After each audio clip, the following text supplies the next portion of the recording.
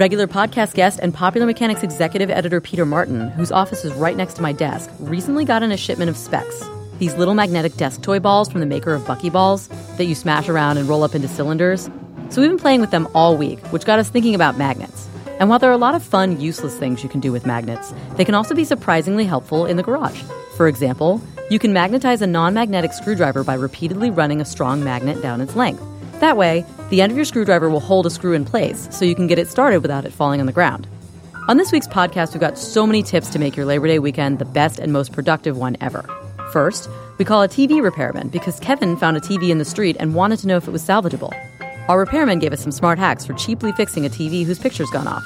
After that, we put together a primer on the best ways to see all this year's pro and college football games without cable, and our editorial assistant Eleanor went bravely out in search of tips for winning common lawn games, from croquet to cornhole.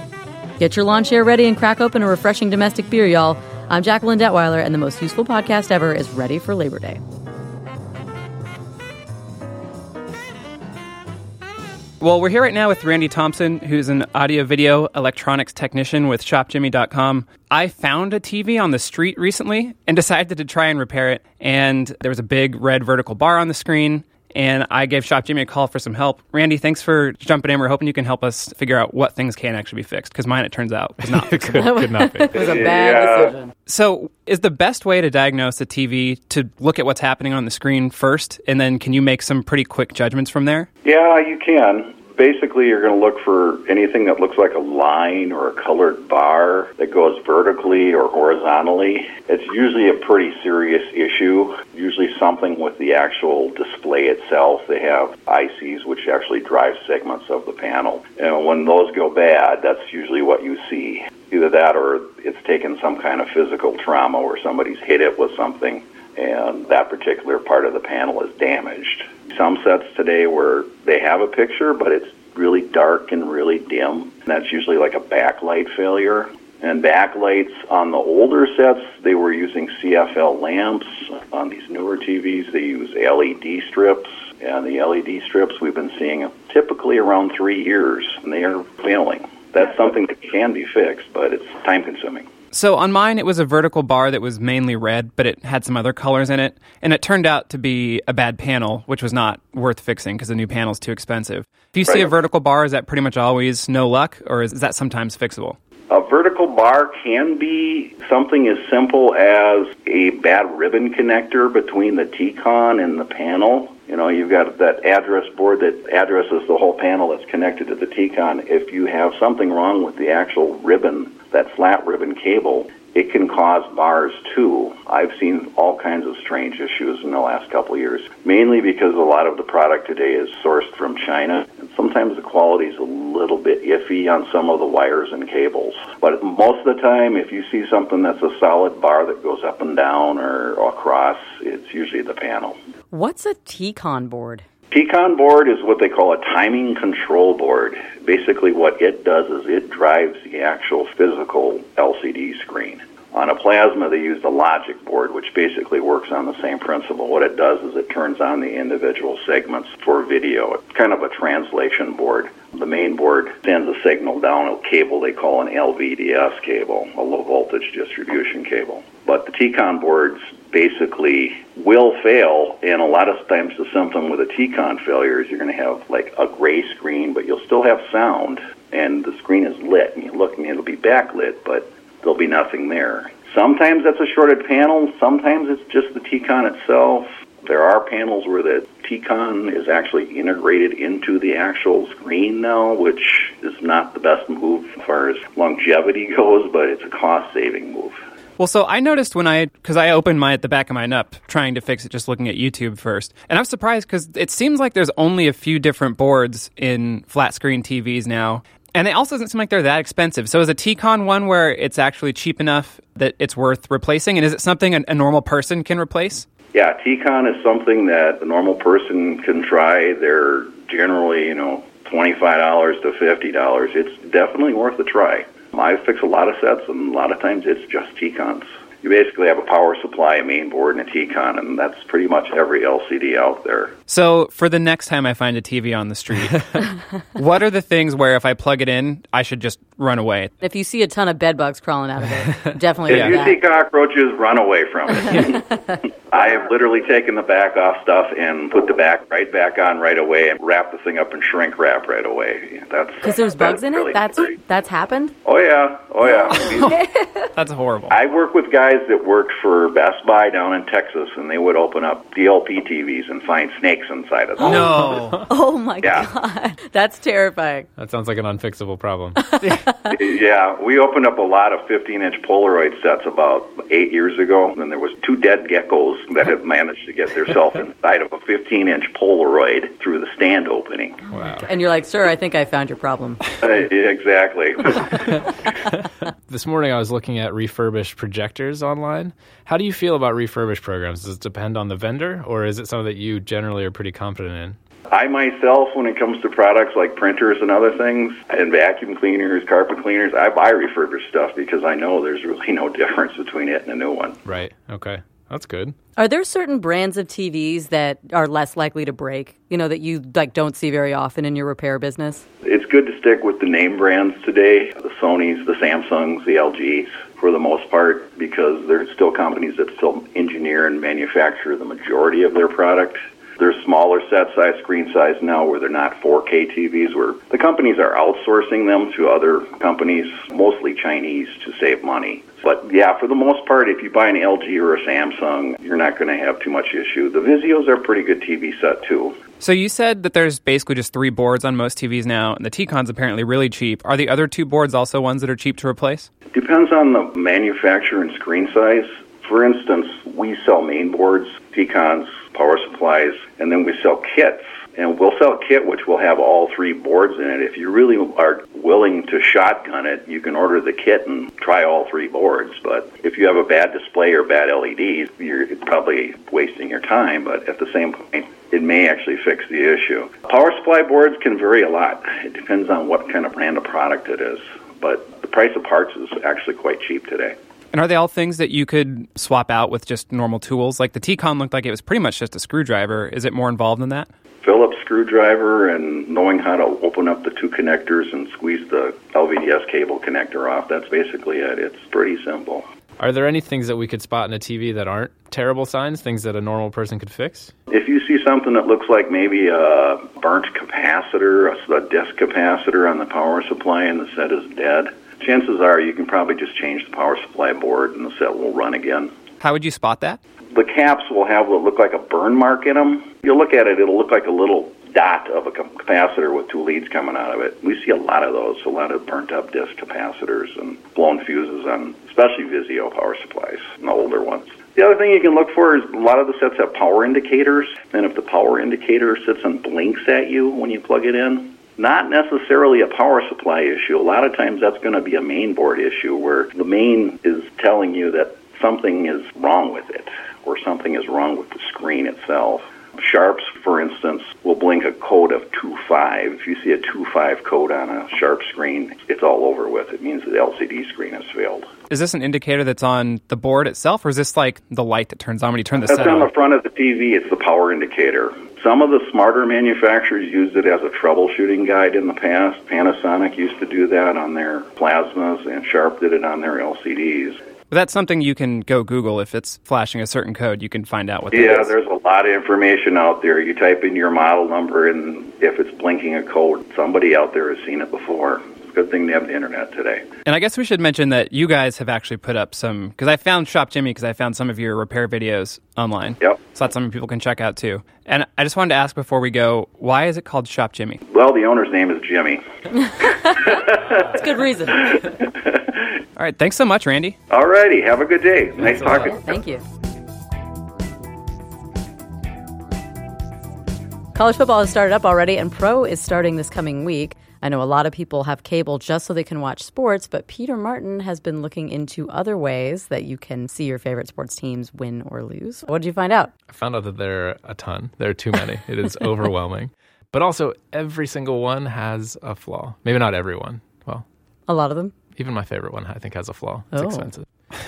So we're not going to list all of them because that, I imagine, would be boring. Take forever. So we're going to do top 5, or just 5 most interesting that we found. Okay. So the cheapest option, the NFL Mobile on Verizon. You see the ads for this all the time. The guy's always watching the game on his phone. Like at a funeral or something, right? Yeah. You hide it under something. So that's I mean, I'm not laughing. That's not very funny. It's $5 a month, and you get to watch the games that are in your area live on your phone. Okay, So- and this is if you have Verizon, the cell phone carrier, or Yes. if you have Verizon Fios. I think it's if you have Verizon as a cell phone carrier, but if Okay. you have Verizon Fios, What do you need this for? yeah. Right. Maybe you're out. Maybe you're at a funeral. You Right. want to watch the game. Then In which case, $5 you're a month, you can do it. One of the things that's new this year, you can watch the games on Amazon Prime. Instead of last year, they did some stuff with Twitter. This year, Amazon is streaming 10 of the Thursday night games. They're free if you have a membership or a friend's membership or anything like that. Or whatever it is you have. All right, next one, PlayStation View. Most interesting thing about PlayStation View is that you do not need a PlayStation, which I thought was interesting. Because What's in it for them then? I don't have one. I mean, they're taking their cut. How do you They're watch it making money. if you don't have a PlayStation? You can put it on a Roku. You can put it on Apple TV. Ah. You can just a lot of different devices. And these start at $39 a month. The packages go up to $75 a month, but that's if you're paying for like HBO or Showtime or those sorts of things. For $39 a month, you get NBC, Fox, ESPN 1 and 2, CBS and ABC. The last two are only if you live in select coverage areas. So in DC, I looked, and those guys don't get CBS or ABC, but in New York, we get both. So, and for Pro, yeah, you need NBC, Fox, ESPN, and CBS if you want all the games. ABC, no thanks. Yeah, it doesn't. College for Jackie. That's all I need. Go Florida State. Excuse me. And then the NFL offers one, which you think would be the best one. But it's not? Not the best one. Oh. It is one of the less Sneaky. expensive ones. It's $99 for the season. And it's one of the few that lets you watch every game, not just the games that are in your local area. The catch is that you cannot watch them until the game is off of regular TV. Ooh. So That seems like a huge That's a downfall. huge drawback. Yeah. it's hard to, you lock yourself in your room so that you don't see anything, don't talk to any friends. If you play fantasy, it's impossible. 'Cause How many friends do you think you could get to come if you said, hey, I have NFL Game Pass, let's watch the game at my house, but we have to wait till it's over? How many? It depends. Do Three? you live, do you Three live in people? Hawaii? That's true. That's just a complicated time zone difference to figure out, though. Yeah. What are they, 7 hours before us? If they played it live, Wait, the are Sunday, they 7? I think so. Yeah. It might be only 6, but it's a lot. Right. It might be 3 behind the West Coast. Should we see what time it is in Hawaii? All right, so the 1 o'clock game in Hawaii, if they played it live, which they must, Would be 6 It's currently 7 a.m.? 10 a.m. in Hawaii. It's 4 p.m. here, so so that's it's 6 hours. Yes. Okay. Daylight savings maybe they don't do daylight savings. I have no idea. Who knows? But for right now, Right at this very moment. that game would start at 5 in the morning. So it'd be great to sleep. Right, Wake you up at sleep 8. in, wake up, watch your NFL. So if you're living in Yeah. Hawaii, Wait, that 5? is No, your... 7 in the morning, right? If the game starts at 1, what's 6 hours before then? Oh, yeah. Kevin's in here to fact check math. Kevin's good at math here. So you'd have to He's the sleep math until one. 10 Hawaii time. Yeah, that's doable. Yeah, that's on I could Sunday. do that. Doable. Yeah. That'd be fine. So let's all move to Hawaii and get this cheap one. That's Exactly. The money we spend on living there, we'll earn back in our savings on the Game Pass. Let's see. And the last one, my favorite one, is DirecTV NFL Sunday Ticket. You can watch any game whenever, live. Don't have to move to Hawaii. How much does that cost? It is a lot. It is $47 a month on top of your cable bill. Ooh. So you have to have cable to get it. There's a little loophole where you can get it without getting cable if you live in like one of the 2 little villages that don't have DirecTV service.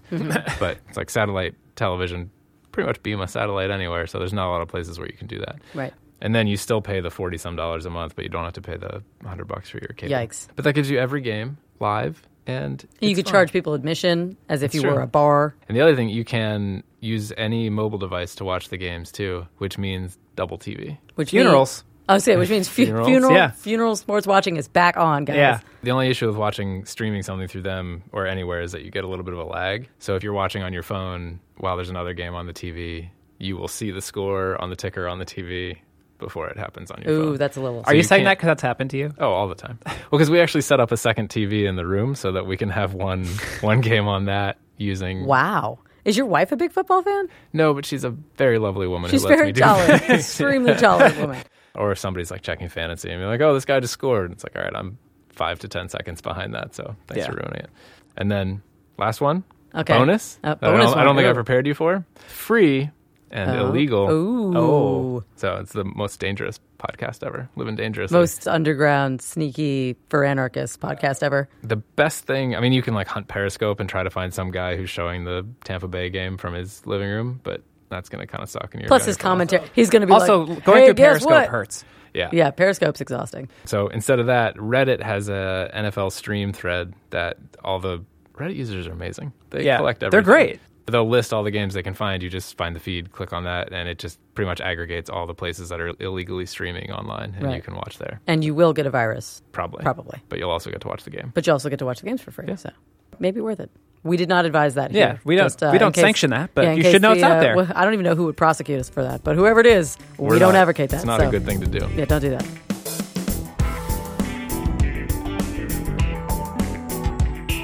Time again for our favorite segment with Eleanor, Thermostat Facts. Thermostat facts, back again for another week. So I was under the impression that a thermostat was just the thing that you have in your house that makes it colder or warmer, but apparently it is any feedback control device that has to do with heat. So there's a thermostat in your refrigerator, there's a thermostat in your clothes iron, there's a thermostat in your oven. Oh. Anything that's sensing heat and keeping it at a temperature that you want is technically a thermostat. Oh. But for clarity's sake, I think the thermostat in your house the is one for your air conditioning is the one people think about. For the one these people facts. think about. Yeah. I have a very fun fact about the first recorded inventor of a thermostat. Dutch innovator Cornelis Drebbel, who lived in the beginning of the 17th century in the Netherlands, made himself a thermostat using some mercury, back when that was a thing that you... Back when kids played with it, Rubbing and it no on one your was face. worried about that. That was science. It was just mercury. And he used that to incubate eggs. But this guy...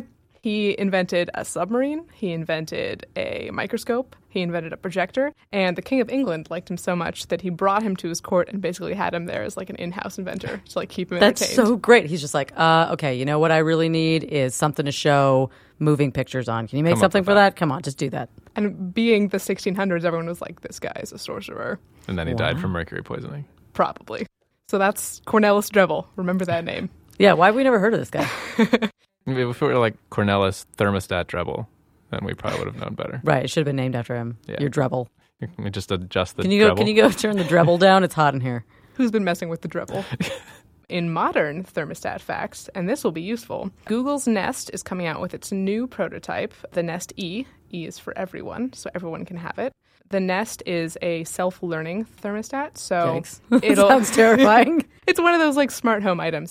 You can program it, but it'll figure out based on when you want it cooler, when you want it warmer, when you're out of the house, and it'll automatically change the temperature of your house without you having to do anything, so you'll save energy. And if you like remember that you accidentally set your house to be like 100 degrees and you're not at home, you can change it with an app on your phone. Sounds like a good Dremel. That does sound like a very good Dremel. A Dremel E for everyone. This one is a little bit nicer. It will blend into your wall. They say it can pay for itself in 2 years or less with the money that you save. Some companies give you rebates to get one of these sort of smart thermostats. So I looked it up. In my area code, I would get a $75 rebate from my provider. You should get one. Well, I don't know how my landlord would feel about that, but you Hey, know, it's for everyone. Tell them it's for everyone. Take it for when you everyone. leave, right? Just rip it out of the wall. It's pretty easy to install. I don't know, man. This thermostat fax has gone off the rails. That's the problem with thermostats. Sometimes they just get out of hand. We need a thermostat for this conversation. It's getting too hot. And that's been Thermostat Fact.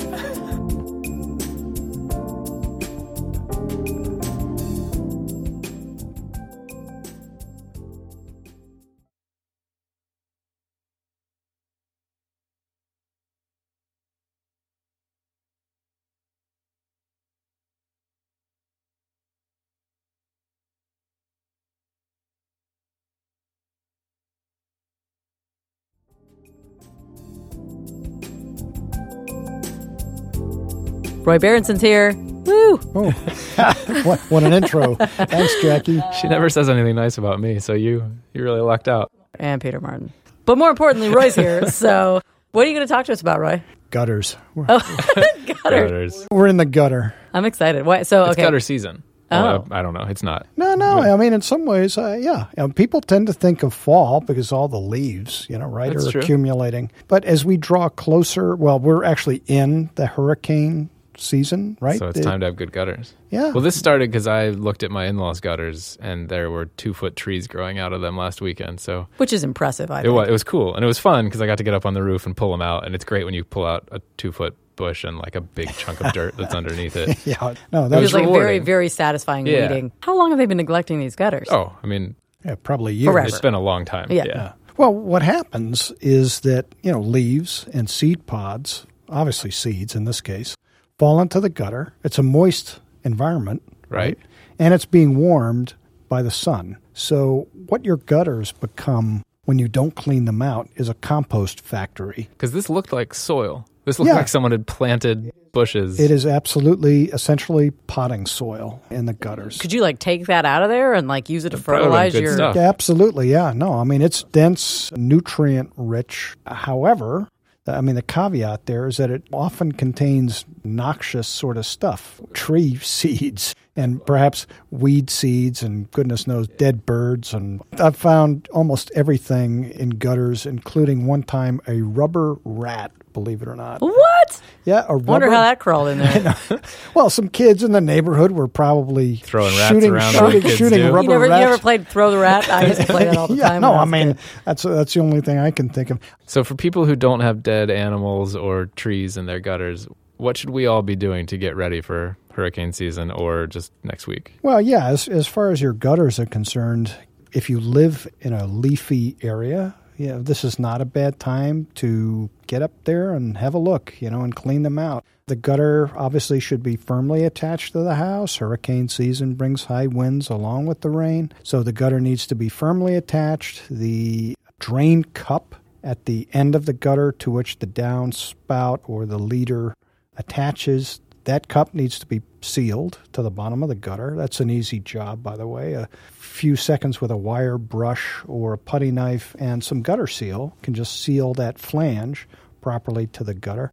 And then the leader, the downspout and leader needs to be firmly attached, and that's it. You want it to discharge, of course, if possible, several feet from the foundation. Right. 4 feet is a rule of thumb. I feel like I've never actually seen a gutter that did do that. I feel like they always just kind of come straight down and then they point out kind of a couple 6 inches or something, and then that's the end of that. Yeah, well, you want either, at the very least, a splash block or a short piece of leader to lead it away. And here's the key. You don't want to attach that. You want it free so that you can slip it off, run by with the tractor or lawnmower, the string trimmer, and then you just slip it back on, and there you go. There's ways to make it look attractive. There's other things you can do in terms of landscaping and ways you can hide that. But in other cases, you can't. You learn to live with it. But how do you clean a gutter? You just use a hose, or what do you? Well, in most cases, you just scoop it out with your hands. Hosing it clean is the gold standard, depending on how dirty that gutter is and how much debris is in it. It's important to keep that elbow immediately after that drain cup there. There's normally an elbow. The entire system has to be clean, the gutter itself and those elbows. And sometimes you need to get a wire hanger and blast that elbow clean with a garden hose and a nozzle. Pretty basic stuff. Be sure it's flowing freely. Take out the big stuff, shoot it down with a hose. So Roy's advice, keep your elbows clean. Right, yeah. Keep your elbows clean, folks. All right. Thanks, Roy. Yeah, you're welcome.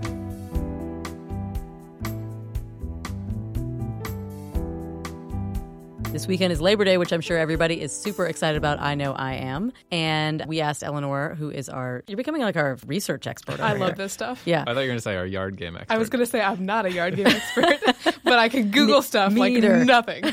Yeah, I don't know if you guys heard my Frisbee throwing last week, but I'm not either. So maybe you and I could play some games sometime. So you came up with some tips for several different popular lawn games that people will probably be playing this weekend. Yes. I'll start with cornhole because it's the best. It's a great the best. game and has a ridiculous name. So I looked up some tips for cornhole, and you have a better chance of scoring points if you don't aim for the hole. If you try to hit the front of the board, you might slide in, and you'll at least get bags on the board and potentially be able to block your opponents. So that's good. Okay. Also, most of the world's top cornhole players, as I learned, do not just lob the bag. They give it a little bit of a spin. Not quite like a frisbee toss like Jackie knows how to do now. Not quite like a frisbee toss, just with your wrist. So it slides around. It'll keep it like horizontal to the ground. Oh, interesting. Parallel to the ground.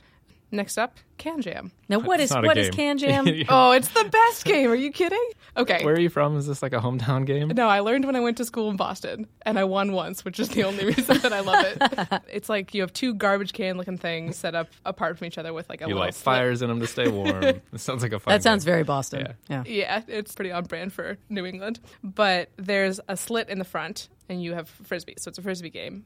If you get the Frisbee through the front of the can with a K, then you win. Or you can get points by your partner slam the Frisbee down into the can or just bounce it off the can. Is this one of the ones where it's like you're on a team, but there's one person on your team stationed at each can? Exactly. Okay. Yeah. All right. It's a lot more fun than I've made it sound. But basically, if you want to win, it's all in the scoring. So just like cornhole, you're trying to get up to 21. And so basically all of the advice I saw was don't go for the fancy shots. Don't try to like win in one with a toss through the front. Just try to get enough Frisbees inside the can and rack up the points. Okay. That's how I would play because the odds of me getting a Frisbee inside a can, I mean, like, honestly, I could probably do that for 20 years straight and I would never get it in there. So If it's windy, all bets are off. I don't know. If it's windy, I think we're in even worse shape, to be honest. All right. What else you got? All right. Bringing us back into the realm of usual games that exist. lawn games. Oh, Peter's life is devoid of happiness and joy. That's the thing about Peter's I've never life. played Can Jam. Jam Can? Can Jam. All right. This weekend, I'll try it. I'm going to ask And I about that. better have fun. Or else. Bocce, is that Ooh, bocce's a acceptable? good one. Heard of that one? Okay. Of course you do, because you're like an old Italian man.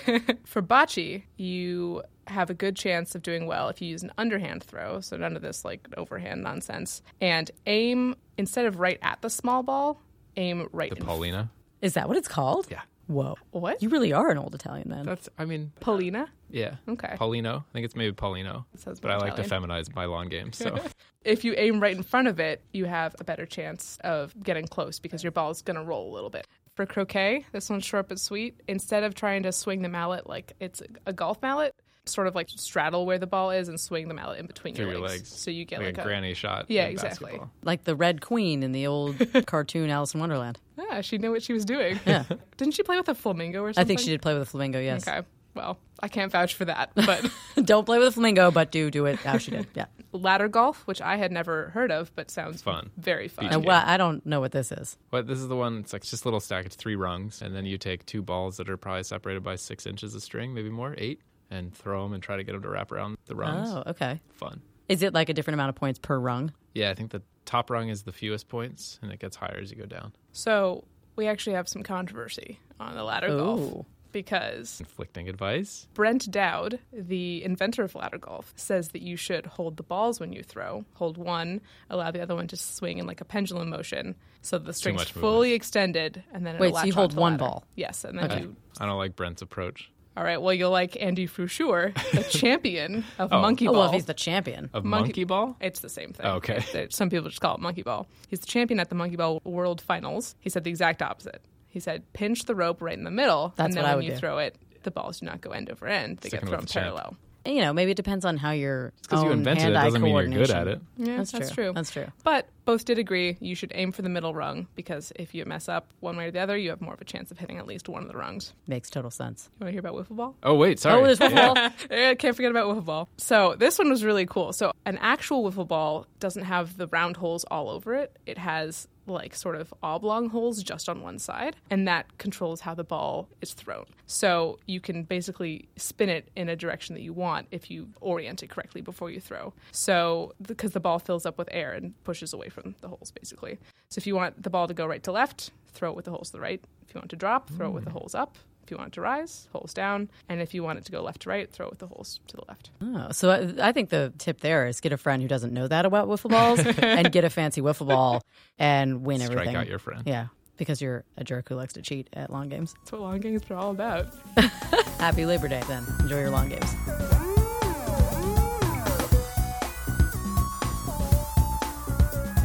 So Matt Allen is playing, you look ridiculous. You're like punching these little red things that are attacking you in a virtual reality thing right now. You're like leaping around. This is incredible. Yeah. So what is the name of this thing that you're playing with? I was just playing Super Hot VR, which sounds like it might be an adult game, but it's not. It's not. It's a first-person shooter where you get to, among other things, dodge bullets. Oh, yeah. And so I was looking at it on this computer screen, and I could watch what you were seeing, I think, ish. Yeah. No, that's and, it. Yeah, and there were these little red dudes that came up, and you were punching them. And you were like, it looked like you were getting like a workout over there. Yeah, this is a game that was recommended to me when I was researching the augmented reality, virtual reality story for October issue. Okay. A lot of VR experts say this is a game they play just because there is a lot of movement and you don't think you're exercising, but like all of a sudden, like you'll actually start sweating after a half hour. Right. It'd be good for kids, I feel like. Oh, yeah. So what is this system called? Okay, so we have the HTC Vive, which is sort of the premier tethered headset unit for virtual reality. Okay. What that tethered means is it's hooked up to a gaming computer right now. And sort of the drawback, and also why it's so nice, is there is a ton of computing power behind this thing. Okay. You have to have a gaming computer to be able to play with this thing. Yeah. Okay. You can't just have a computer. You need a gaming computer for this. Okay. And how much does this cost? It's $600 for the headset. A good gaming computer, though, will run you about $2,000. Right. Yeah, I seem to remember that whenever you're looking at computers, they're like, well, you don't really need this unless you're playing serious games. And then that's when the computers get expensive. Yeah. And I should say the reason why you need a gaming computer is because there's a 3D world created around you, and it has to react so fast that you don't get motion sickness. And that's another reason why this is one of the good ones, because you don't get sick. Like, it refreshes fast enough. Right. And how many games can you play on it? You know, I think our Steam account here at the office has over 100 games, and I'm sure that's just a small slice of what's out there. Right. Yeah. So you let me try it the other day when you were working on your story, and I got to go inside Google Maps, I feel like. Google Earth, and that was really cool. Yeah. Where you just like walk around in Yosemite and be like, here I am. This is neat, you know? So that was very cool as well. Yeah. So there's all sorts of different kinds of games. There's like shooting things. Yeah. Okay. There's a lot of first-person shooters. There's stuff that's puzzle-based, and then there's things that are just sort of, let you explore, like Google Earth, yeah. It was pretty fun. I really liked it. But how long have you been playing with it? For a few months? Yeah, about a month or so now. Okay. And would you buy it? I'm not a huge gamer. If I Right. was, I probably would.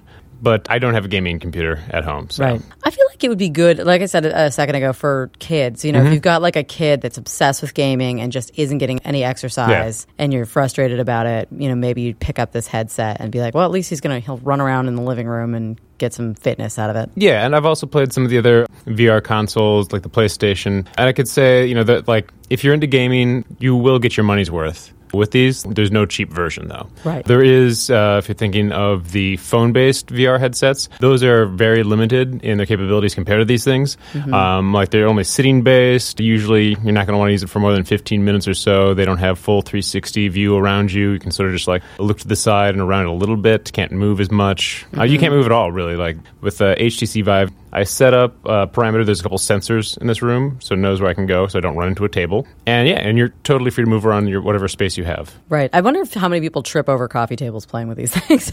I feel like it's a lot. Barking your shins on something. Yeah, the game is good about it. There's always sort of a wireframe of the room as you get too close to it. Oh, really? Yeah. So it'll tell you like you're close to a wall or something? Yeah, it's sort of like the wireframe starts to appear in whatever you're looking at. Oh, that's great.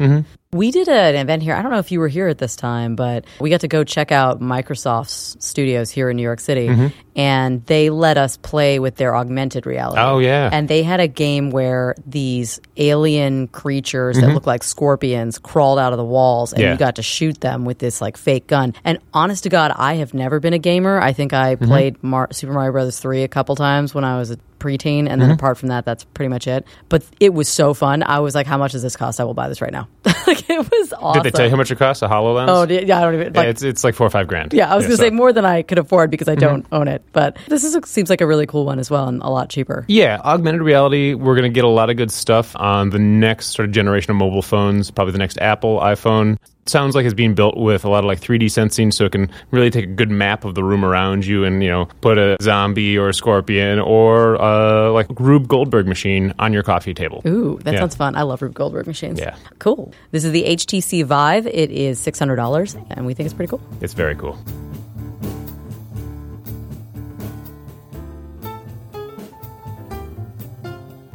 That's our show, y'all. The Most Useful Podcast Ever is produced by the staff of Popular Mechanics and edited by Brandcasters, Inc. at www.brandcastingu.com. We'd like to thank Sarah Bentley and Andy Bowers from Panoply and Popular Mechanics Editor-in-Chief Ryan D'Agostino. Please subscribe to our show on iTunes, and while you're there, leave us a comment. We'd love to know what you think. And if you want to read more about electronics repair, check out our website, popularmechanics.com. While you're there, you can subscribe to the print and digital edition of Popular Mechanics magazine for just $13.99 a year. I'm Jacqueline Detweiler. Thanks for listening.